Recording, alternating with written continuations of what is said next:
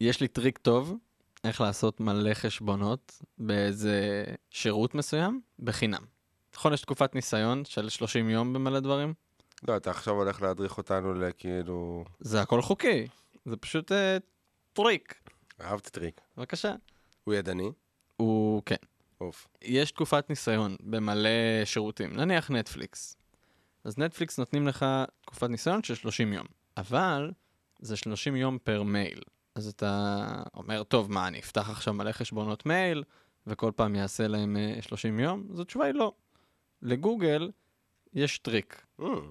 אז נניח שכתובת המייל שלך היא omri@gmail.com. שטרודל זו מילה מצחיקה. שטרודל? כן. שטרודל. זה גם עוגה וגם כרוכית. אז אתה יכול גם להירשם עם omri@gmail.com. היי. omri@gmail.com. תודה.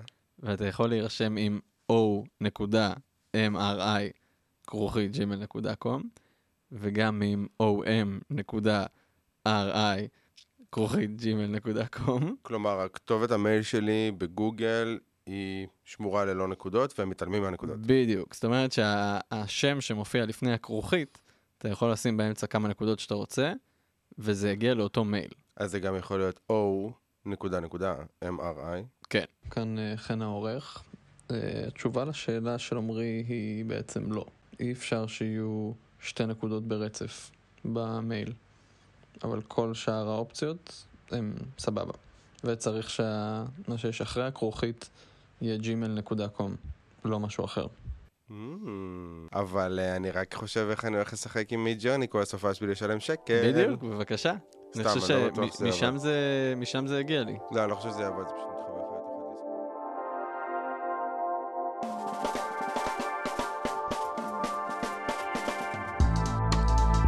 הדיסק. שלום וברוכים הבאים לעוד פרק של חנון לשבת. אז אמרנו שנדבר היום קצת על מרוואל ועל פייזינג במרוואל וכל מיני קוד ניימס שאני לא בקיא בהם כי אני לא that kind of a geek. אז בגדול, שבוע הבא יש את הסרט הראשון בפייז החמישי של מרוואל. אני חייב להגיד שאני, כאילו, אני כן חושב שאני גיק, אבל אני לא that kind of a geek. ואז שאמרת שאתה רוצה לדבר על זה, אז אמרתי, רגע, למה גיקס מקושרים ישירות עם מרוואל או עם קומיקס? ומה שהצלחתי להבין זה שפשוט אנחנו, הרי גיק זה כל דבר שאתה יכול להתמקצע בו או להתאבסס עליו. כן, בדיוק, זה מגיע מהמקום של ההתאבססות. בדיוק, אז פשוט בקומיק בוקס, אתה יכול להתאבסס כי יש כל כך הרבה סיפור וכל כך הרבה תוכן, ולכל אחד יש את העולם שלו, אז ברגע שיוצרים עולמות שאפשר להתאבסס עליהם, יצרת תרבות גיק חדשה. בדיוק. כמו שאני מתאבסס על מילים כתובות, או על שייקספיר, שזה אחד מהדברים שאני מאוד מאוד אוהב להתאבסס עליהם, זה כי יש לך איך להתאבסס. אותו הדבר קרה עם הארי פוטר. יש לנו עולמות שלמים שאנחנו יכולים להתאבסס עליהם, ולהיכנס ולרדת לרזולוציות מאוד מאוד מאוד גדולות. עמוקות. תודה. אז בגלל זה, אנחנו עכשיו עושים כזה סקייל אאוט, ומדברים עוד פעם על הפייזים שנולדו מתוך התרבות שלנו להתאבסס על דברים. לגמרי. אני חושב שגם מה שכיף במרוול זה שזה כאילו made by geeks. זה לגמרי אנשים שיודעים שאתה הולך להתאבסס על הדבר הזה, והם יוצרים לך את הפלטפורמה להתאבסס על זה. זה מיועד לזה. זו לא הייתה המטרה הראשונה. המטרה הראשונה של סופר הירוז הייתה לתת איזושהי קונטרה מהמערב למלחמת העולם השנייה. אני חושב שיכול להיות שהקומיק בוקס הראשונים הם באמת היו במטרה הזאת, אבל נכון להיום, אם תיקח נגיד את הסרטים שקיימים עכשיו, חלק מאוד גדול מההשקעה בהם, זה לתת המון המון המון רפרנסים קטנים, לדברים שרק אנשים שהם לגמרי אובססיביים ישימו לב אליהם. וזה לא איזה משהו כזה שקורה מדי פעם, ואולי בכל סרט מרוול, כל פעם שאתם רואים לוחית רישוי כלשהי, יש קומבינציה של לוחית רישוי הזאת שמרפררת או לכותב של קומיק בוקס, או לקומיק בוקס ספציפי. כן, זה מה שיפה בסופו של דבר בעולם הזה. אני לא אגיד רק מרוול, אלא בכללי, קומיק בוקס, יש להם כמה ליירים, שאני תוך כדי השיחה איתך מבין את זה עוד יותר. כלומר, יש את הלייר הכללי, שפונה לכל האוכלוסייה, שזה בדרך כלל קרב בין טוב לרע, בין להציל את העולם ולשלוט בעולם, בין סיפורי אהבה שנכנסים בפנים, שליטה בזעם, שימוש נכון בכוח. בהתחלה היה המון המון המון דגש על חטא היוהרה, ואיך אנחנו כאילו מתמודדים איתו, שמישהו... טוב, אני לא אחפור על חטא היוהרה, זה כבר... למה? נפלא. אבל באמת כאילו בהתחלה הרבה מסופר הירוס שקיבלו את הכוח שלהם זה בגלל שהם חטאו בחטא היוהרה, והגיע אליהם הכוח בצורה לא נכונה. אבל לא נדבר על זה, בוא נוציא את זה החוצה. רק כהערת צד, כי זה כן חצי רלוונטי. זה תמיד נורא מכירים את זה בסיפור של ספיידרמן, כי יצא מזה משפט. המשפט עם כוח גדול באחריות גדולה, זה משהו שספיידרמן לומד בדיוק כשהוא חוטא בחטא היוהרה.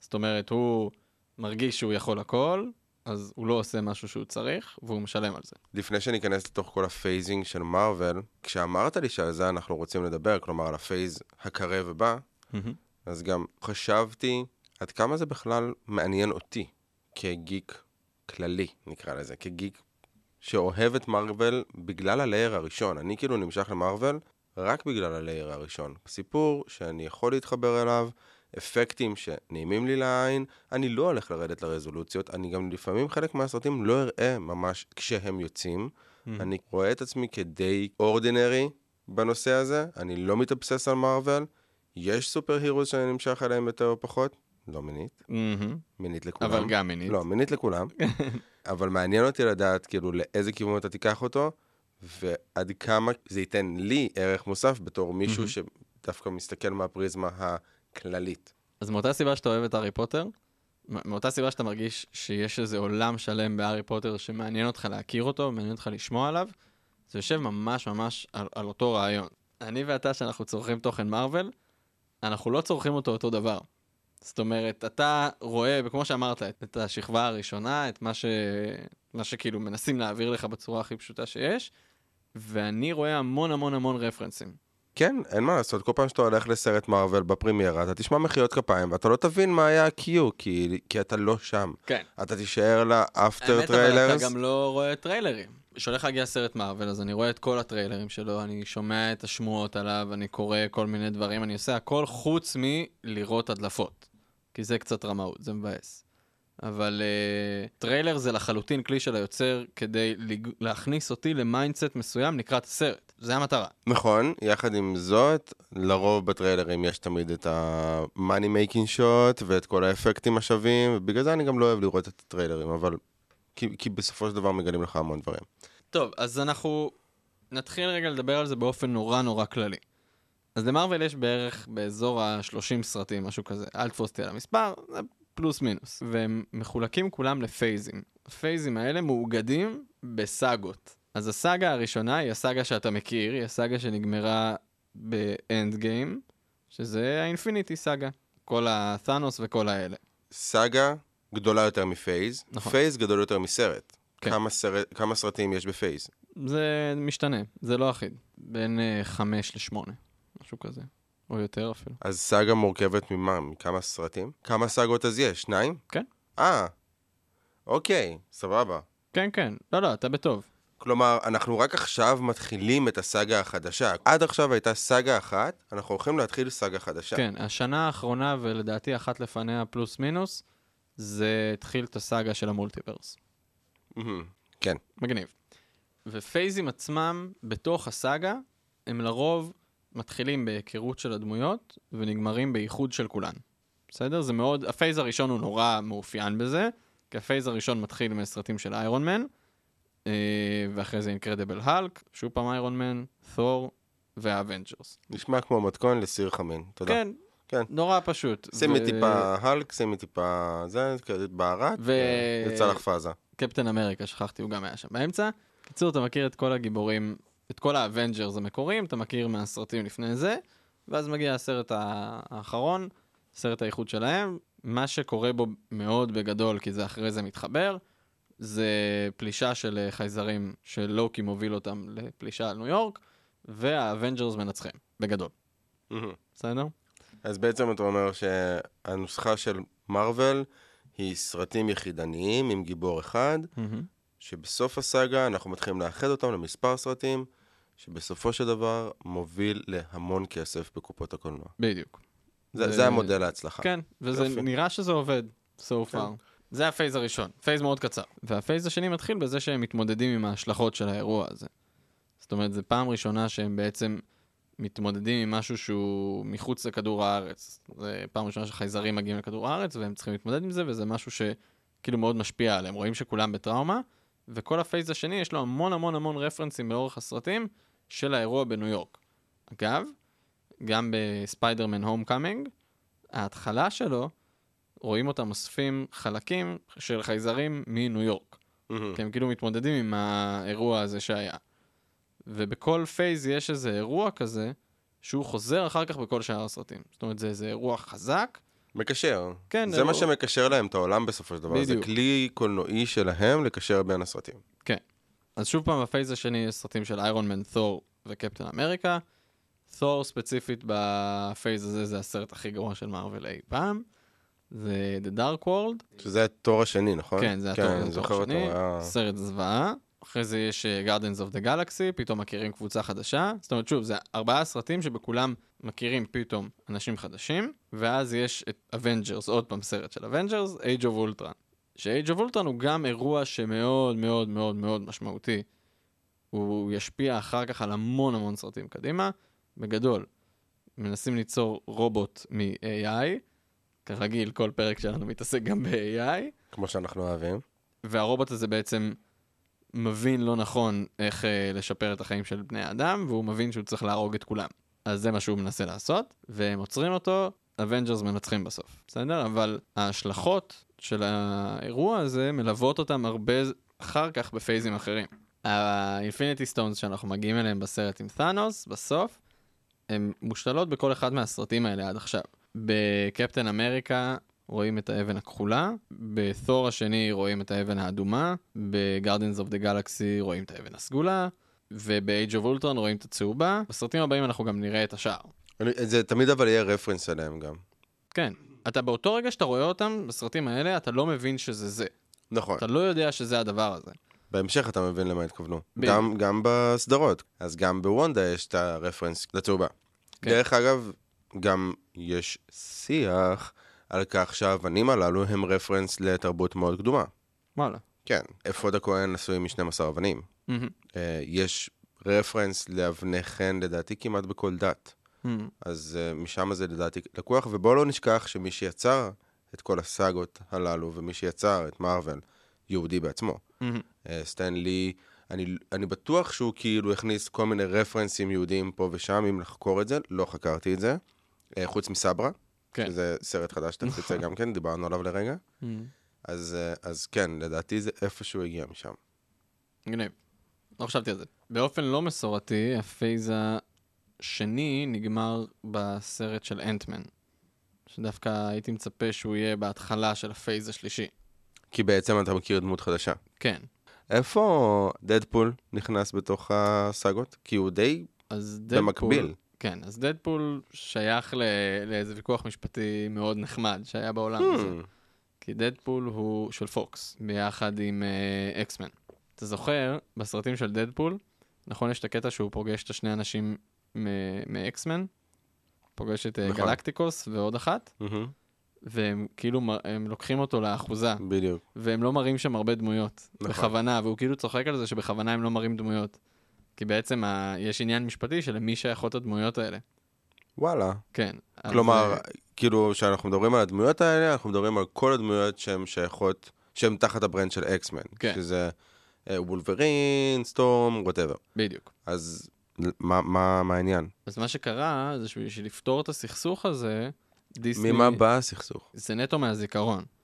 לדעתי, מרוול לא היה להם כסף, בתקופה כלשהי בחיים שלהם, והם מכרו דמויות, מכרו זכויות לדמויות לכל מיני גופים, כדי שיהיה להם כסף. אני יודע שזה מה שקרה עם ספיידרמן וסוני. זאת אומרת, מרוול מכרו זכויות על ספיידרמן לסוני way back, אין לי מושג מתי. ואקסמן נמכרו לפוקס? ולדעתי כן. אוקיי. ובשביל לפתור את הבעיה הזאת, אז דיסני פשוט קנו אותם. ובגלל זה הסרט השלישי של דדפול שהולך לצאת, כבר מכיל את וולברין, והוא יהיה חלק מה-MCU. ואז בעצם אנחנו מאבדים את כל הלויאליות לקומיקס.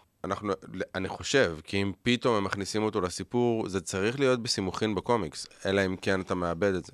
תראה, בקומיקסים יש הרבה מאוד סיפורים שקורים במקביל בכל מיני מקומות. זאת זאת אומרת, יש סיפורים על מתישהו שדדפול הרג את כל הגיבורים, נגיד. ויש סיפורים שדדפול הרג את כל הכותבים. מה שאתה בא להגיד זה אל תדאג, הם ימצאו איזה שהם סימוכים להכניס תוך סיפור הזה. כן, יש מיליון קומיקסים, והם לא בהכרח הולכים ביחד. זאת אומרת, מהרגע שהם הכירו את האופציה לעשות שזה פשוט עולמות מקבילים, אז אתה יכול לעשות מה שאתה רוצה, אתה לא חייב שתהיה קונטיניויטי, אלא אתה מחליט שבא לך שתהיה קונטיניויטי. יפה. אז אמרנו שהפייז השני נגמר עם אנטמן, והפייז השלישי מתחיל עם קפטן אמריקה סיביל וור. רגע, אז בעצם מה שאנחנו עושים פה זה סקרנו שני פייזים עד עכשיו, שכולם חלק מהסאגה הראשונה. נכון. ואנחנו הולכים לזכור עוד שני פייזים לקראת הפייז החדש שמתחיל בשבוע הבא. בדיוק. אוקיי. הפייז הבא, הפייז השלישי, הוא הפייז האחרון בסאגה. אני לא יודע כמה פייזים יהיה במולטיברס סאגה, אבל so far יש אחד, והשני יוצא לדרך באנטמן. אוקיי, אז כדי לעשות סדר, אנחנו עד עכשיו סקרנו שני פייזים בסאגה הראשונה. נכון. שבעצם היא נקראת אינפיניטי סאגה. וכרגע אנחנו הולכים לזכור את הפייז האחרון באותה הסאגה, ולדבר על הסאגה החדשה, שכבר בעצם השלמנו פייז ראשון ממנה. בול. אוקיי. אז הפייז השלישי, אמרנו שאנחנו יודעים איך הוא נגמר, זה אנד גיים ואינפיניטי וור, שהם השני סרטים האחרונים, והוא מתחיל כרגיל בסרטים פרטניים, סרטים של כל הגיבורים. אז בתחילת הפייז אנחנו מתמודדים עם ההשלכות של הפייז הקודם, ובעצם האומות דנות מי צריך לקחת אחריות על האבנג'רס. כי יש גיבורי על, והם פועלים בלי פיקוח, ויש הרבה השלכות למעשים שלהם שהם לא מתמודדים איתם. כמו לדוגמה, ב-Age of Ultron נהרסה עיר שלמה ומתה עיר שלמה של אנשים. כן, אני מת על זה. שבדרך כלל כאילו אנחנו נלך מכות ברחובות, ואנחנו כאילו באים להציל את העולם, ואני אעצור אותך נבל רשע, על הדרך אני הרגתי מלא אנשים. כן. מה, נסגר, גבר. אז הם לא מתעלמים מזה. זה נושא נורא נורא חי, ונורא מדברים על זה, על ההשלכות של כל המעשים שלהם. גם אם הם בסוף הצילו המון אנשים, הם הרסו המון דברים בדרך. באיזה שנה זה הפייז הזה מתחיל? ב-2016. זהו, כי ברמת העיקרון יש ז'אנר בקולנוע, או טרנד שקרה, שנקרא סרטים פוסט-מודרניים. סרטים פוסט-מודרניים מדברים על כך שהגיבור הוא השולט, ואין לו השלכות. הדוגמה הכי טובה לזה זה קיל ביל. קיל ביל זה סרט פוסט-מודרני קלאסי, ששם אנחנו אומרים, רגע, איפה החוק? כלומר, הגברת הזאת הולכת ורוצחת את כולם, בגלל שניסו לרצוח אותה, אבל משטרה אין פה. אנחנו רואים את המשטרה רק כאיזשהו גוף חסר התועלת בתחילת הפרק הראשון, של הסרט הראשון, או השני, לא זוכר בדיוק, שהם אומרים, וואו, מה קרה פה? מה זה הטבח הזה? אבל אין נוכחות של החוק, והעובדה שמבטלים את הנושא הזה, כלומר, יש נוכחות של החוק, זה באמת איזשהו טרנד חדש. איזה מגניב. כן. בקיצור, אז בדיון הזה של מי לוקח עליהם אחריות, אז האבנג'רס מתפצלים. דונלד טראמפ. תן לו גיבורי על, תראה מה קורה לעולם. זה הצד שטוני סטארק לוקח, שהאיירון מן לוקח. הוא אומר שהממשלה צריכה להיות אחראית על האבנג'רס. זה גם נורא נוח כי הם כולם אמריקאים, ולכן זה פשוט הממשלה האמריקאית ואין על זה דיון בכלל. וקפטן אמריקה בוחר שהם לא יהיו תחת רגולציה מסוימת, והם יפעלו כגוף עצמאי. מה שיפה בעצם בפיצול הזה, זה שקפטן אמריקה התחיל כמאוד פטריוט וכדמות של הצבא האמריקאי, ואיירון מן מאוד התחיל הפוך. זאת אומרת, כדמות חתרנית, כדמות שלא מקשיבה לממסד, ובסוף הם בוחרים בצדדים ההפוכים. זה מצחיק, כי זה כאילו על הבשר שלהם, הם הבינו מה נכון להם לעשות, והם מנהיגים בהתאם. בדיוק. הסיבה שהם בוחרים את הדברים האלה, זה בגלל מה שהם חוו בסרטים הקודמים. זאת אומרת, כל אחד מהם לקח את הטראומות שהוא עבר בדרך נורא שונה. והם הבינו שכנראה הדרך שבה הם נקטו בעבר היא לא נכונה. ובגלל זה הם הופכים את הדעות שלהם. מגניב מאוד. אז כל סיביל וור זה מלחמות בין שני הצדדים האלה, על מי צריך לקחת אחריות. בקומיקס המקורי, קפטן אמריקה מת בסוף הסרט הזה. יופי. אז פה הוא לא. חבל. אני לא אוהב את הדמות, אבל בסדר. בסדר, חבל. אוהב את השחקן. זה בצדק. אז זה הסרט הראשון, והוא מאוד מאוד משמעותי אחר כך להמשך של הסדרה. אחר כך יש המון סרטים יחידניים, זה דוקטור סטרנג', שם אנחנו נחשפים לאבן הירוקה. וגם נראה לי לרעיון המולטיברס והמסע בזמן, לא? כן, בגדול האבן שאצלו זה הטיימסטון. זאת אומרת, הוא מתעסק הרבה עם מסע בזמן, ועם כל מיני משחק עם זמן, ובסוף הסרט גם ככה הוא מנצח את האויב, על ידי מסע בזמן, פחות או יותר. כן, אין שם יותר מדי נגיעה במולטיברס, אבל יש שם יותר באמת עניין של זמן. ועכשיו יש המון סרטים יחידניים, אני אעבור עליהם בשמות כדי שנכיר אותם. גארדיאן, ספיידרמן, תור, בלק פנתר, אנטמן שני, וקפטן מרוול. וואו, כמה כסף הם עשו פה. כן. עכשיו, אנטמן וקפטן מרוול זה ממש בסוף של הסאגה ובין שני סרטי נוקמים, אבל נשים אותם רגע בצד, כי הם סרטים יחידניים וקצת לא אופייניים לסוף של סאגה. הם שמה בעיקר, פשוט כי זה מתי שהם יצאו, אם היית רואה אותם... כסף. כן, כדי לעשות כסף, כדי להגיד, אוקיי, זה עדיין חלק פה, זה כן כאילו, אנחנו מנצלים את המומנטום כדי להוציא סרטים שהם קצת פחות high maintenance או costs, ולקבל יותר כסף בקופות. כן, ואם היית רואה את הסרטים בסדר כרונולוגי לפי העלילה, ולא לפי הסדר שהם יצאו, אז היית רואה אותם קודם ואחר כך את אינפיניטי וור ואנד גיים. אז גם אם הם יצאו ביניהם, זה לא הסדר שבו היית רואה אותם. במהלך הפייז, דברים שמעניינים שקורים, זה ספיידרמן חדש, זה הריבוט השלישי שלו, זה הפעם עם תום הולנד. איך אני אוהב את תום הולנד? כן, למעשה הפעם הראשונה שאנחנו פוגשים אותו, זה כבר בסרט הראשון בפייז. הוא מופיע בסיביל וור, אבל הוא מקבל את הסרט הראשון שלו אחר כך, כשנה אחרי סיביל וור. הוא מופיע שם בתור ספיידרמן בעצם? כן. אני לא זכרתי את זה. כן, הוא בצד של איירון מן. כמובן. נכון. הוא מת עליו. ובסוף הסאגה אנחנו מגיעים לשני הסרטים שמסכמים אותה, שזה אינפיניטי וור ואנד גיים, שזה למעשה סרט אחד ארוך שחתוך. שאנד גיים נראה לי היה הסרט הכי anticipated ever. חד משמעית. הוא הסרט השני הכי מצליח אי פעם. עקף אותו יחסית לאחרונה האבטר הראשון. באינפיניטי וור, בגדול הם נלחמים בחייזר שרוצה להשמיד חצי מכל החיים על הגלקסיה. והכיף בסרט הזה שבניגוד לרוב סרטי גיבורי העל, בסוף הסרט הם, ספוילר, מפסידים. כן. שזה לא אופייני. זה לא אופייני בכלל. זה בכללי לא אופייני כאילו לטנשן שיש בין סופר הירו לסופר וילן. כדי שגיבור יהפוך להיות סופר הירו, הוא צריך שיהיה לו סופר וילן. וברגע שיש לך סופר וילן, אז המערכת יחסים בינך לבינו היא די סימביוטית. זה תמיד יהיה, אני מושך לך בצמה, תמשוך לי בצמה, כי הם מתפתחים באמצעות המשחק הזה, והמתח הזה. אז בגלל זה גם עד עכשיו, גם לא באמת מתו סופר וילנס. הם לא נהרגו. הם או נשלחו לאיזשהו כלא מרוחק, או הוחלפו בסופר וילן אחר, אבל הם לא מתו. וכאן זו פעם ראשונה שאנחנו רואים התמודדות עם מוות של דמויות ראשיות, זה היה גם מאוד מאוד מאוד דרמטי, ומאוד יפה ועשוי ממש טוב. גם אינפיניטי וור וגם אנד גיים, תכלס בעיקר אינפיניטי וור, הוא סרט של חגיגה של רפרנסים. כל דקה בו היא רפרנס לסרט אחר במהלך כל הסאגה עד עכשיו. הכל. כל סצנה שיש בו, אתה רואה דמויות נפגשות, הן צוחקות על איזה משהו, זה משהו שאתה ראית אותו קורה. זה מין איזה ריוניון ענק של 20 סרטים שבאו לפני זה, שאתה כצופה שמכיר את הסרטים האלה, זה חגיגה ענקית בשבילך. אז זה ממש ממש כיף, ולכן אני גם אומר שיש משהו בצורה שאני ואתה רואים את הסרטים האלה שהיא שונה. כן, שונה לגמרי, אנחנו מרכיבים משקפיים שונות. כן, אחרי זה יש את אנד גיים, שאנד גיים אנחנו מכירים, צריכים לפתור את הבעיה על ידי חזרה בזמן, כמובן. שזה טריק מעולה, ובעצם זה שהם עושים את זה, הם מגדירים גם את המסע בזמן, על פי איך שמרוול רואים אותו, שגם על זה דיברנו קצת בפרקים הקודמים. במעשה הזה, הם קצת מתחילים בעצם לגעת בתמה שהולכת ללוות אותנו בסאגה הבאה, שהיא המולטיברס. בעצם איך העולמות מתקשרים אחד עם השני, ואיך מדלגים בין עולמות ולמה, בדיוק. כל הלוגיקה שמאחורי זה. כי בעצם במסע בזמן, אתה בעצם מדלג בין יקומים. זה מבחן מאוד גדול למרוול, לייצר סאגה שכזו. כי תמיד יש כשלים כשמשחקים עם הזמן. כי הקונספט הזה עדיין לא סגור ולא מהודק.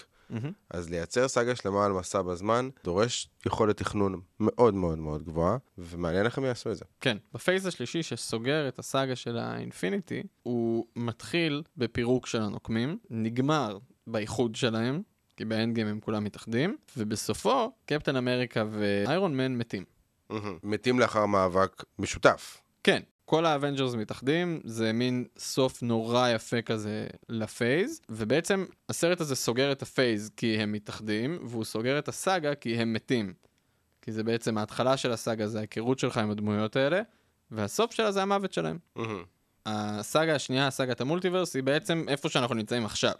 זאת אומרת, הפייז הרביעי נגמר ממש עכשיו. בסרט האחרון שיצא, בלק פנתר, הוא היה הסרט האחרון בפייז. ובפייז הראשון של הסאגה השנייה, אנחנו פתאום מקבלים קצת שוני מהפייזים שהיו עד עכשיו. אין סרט שמאחד את כולם, זה רק סרט סולו לכל הסרטים שהיו לנו עד עכשיו. כל הסרטים או הסדרות, שזה גם שינוי פתאום שיש בפייז הרביעי, שיש סדרות שמתלוות לזה, זה הכל רק סרטים יחידניים. באמת האקספשן לזה זה איטרנלס, שהם קבוצה, אבל הם קבוצה כמו שהגארדיאנס הם קבוצה נורא סטנד אלון. זה גם היה די כושל, אני לא יודע עד כמה הם הולכים להמשיך עם זה. זה קבוצה די יקרה. אני חושב שזה ימשיך. יש משהו בליבה של הסרט הזה שהוא גדול יותר.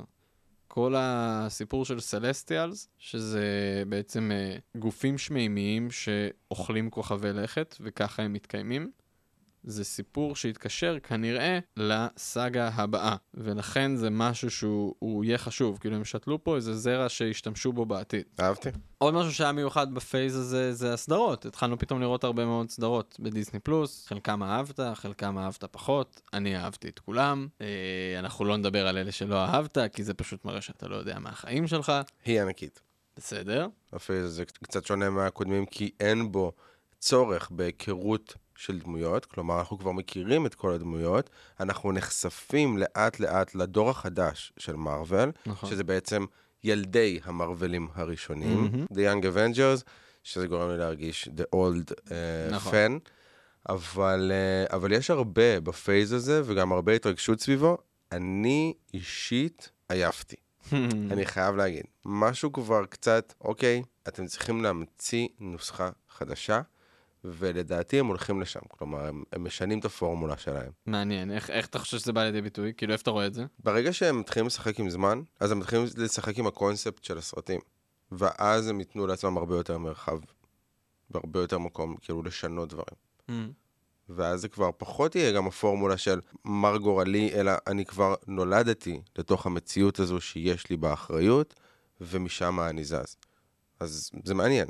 כן, אנחנו נחשפנו כן לדמויות חדשות, כאילו, אבל פשוט ממש קצת. יש את שאנג צ'י, שהוא גם סרט שלא הצליח יותר מדי, למרות שהוא היה נורא חמוד. טרנלס, שאמרנו, דיברנו עליו. מונייט, אבל זה סדרה. זה סדרה, בדיוק. אני לא יודע כמה הוא ישתלב בתוך העולם. יש הרבה חבורות במרוול. כמו שיש את הנוקמים, אז יש את המגנים, ויש את ה-Midnight Suns, ויש כל מיני תתי קבוצות כאלה, שהן קשורות אחת לשנייה. אז מונייט הוא חלק מה-Midnight Suns.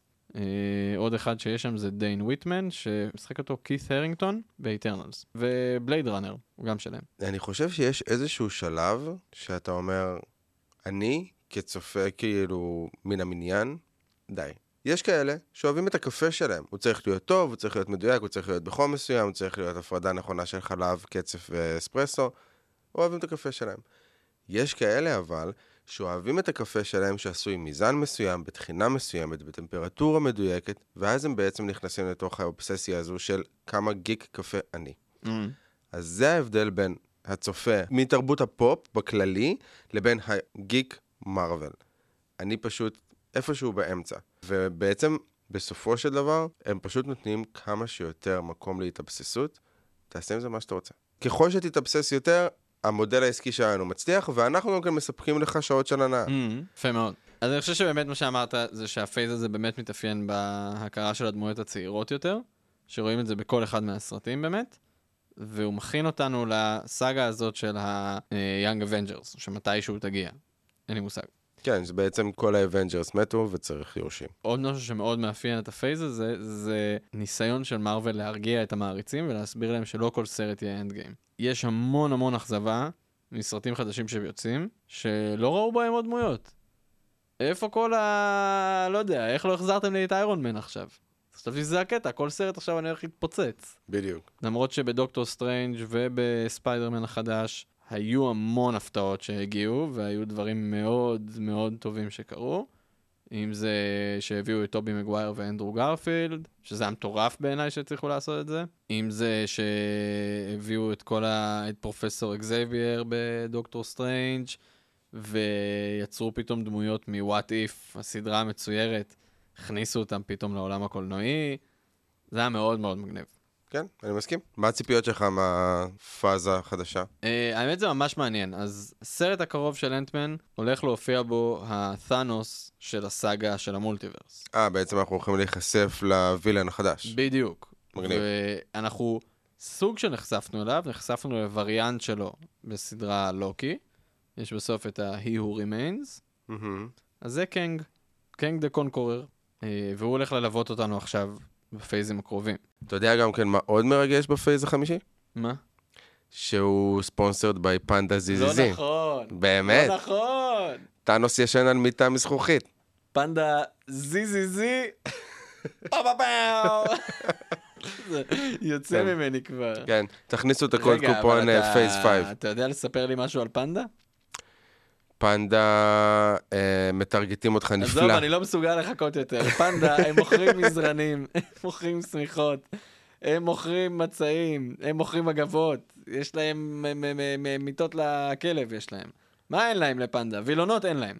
אבל מלא מוצרי טקסטיל אחרים יש להם, ויש להם הנחות, וההנחות זה בא גם ככה על מחיר נמוך, כי פנדה אין להם חנות, יש להם מחסן. הנה, אתה עכשיו נהיית, הפכת את עצמך לגיק של פנדה זיזיזי. בבקשה. יופי. אז אני מתרגש מאוד, ואני אמליץ למי שרוצה ללכת לראות את אנטמן החדש. זה הבכורה שלו היא ביום חמישי, שזה יומיים לפני הבכורה שלו בארצות הברית, שזה מאוד נחמד. וואו. כן, בדרך כלל זה יום לפני. מדברים על יום חמישי ה-16 לפברואר. יום רביעי ה-15 לפברואר. וואו. כן. זה ממש לפני. נכון. אז מי שרוצה וצריך קצת רקע בשביל להבין, אז לראות את אנד גיים, לראות את לוקי, ולראות את אנטמן השני. זה תכלס הסרטים שכאילו יהיו רלוונטיים. אפשר בשביל ההשערה לראות את כל השאר, אבל אני מניח שאין לכולם זמן. אני יצא לי לראות לפחות פעמיים את כל הרצף. מרשים מאוד, חן. תענוג. מרשים מאוד. שרוף. וואו. זה הפרק העשירי שלנו. 50% מהאנשים שיש להם פודקאסט, פורשים אחרי הפרק הראשון. תודה רבה, אז אנחנו כבר לא שם. מה זה? אנחנו כבר ותיקים. אנחנו כבר נגיד לכם בסוף הפרק, תעשו share. תעשו סאבסקרייב. תפיצו לחברים. בדיוק. די, תנו אנחנו בפעמון. כבר פודקאסט עם 10 פרקים. אנחנו פאקינג אימפריה. מה זה? אז חברים, תודה רבה שהייתם איתנו לעוד פרק של חנון לשבת. היה לי ממש כיף, חן. גם לי, תודה רבה לך שזנת לי חופר על מרוול. כן, תשלח לי סיכום פגישה בבקשה. ברור. תודה. באמת. תודה רבה לבית אריאלה, שאירחו אותנו במשכן הנפלא הזה. ותודה רבה ליותם ברוקנר ולנועם אמבר על השיר פתיחה והסגירה. מאוד מוכשרים שני אלה. נכון, ממש. הם חברים טובים, עושים כן. מוזיקה, תעקבו אחריהם. כן, הם נחמדים מאוד. בטח, מה מחלה, כן. אני אוהב אותם. תודה לך עומרי ברנס. תודה לך, חן כהנא. ותודה לכם מאזינים יקרים מרחבי המוניטיזם.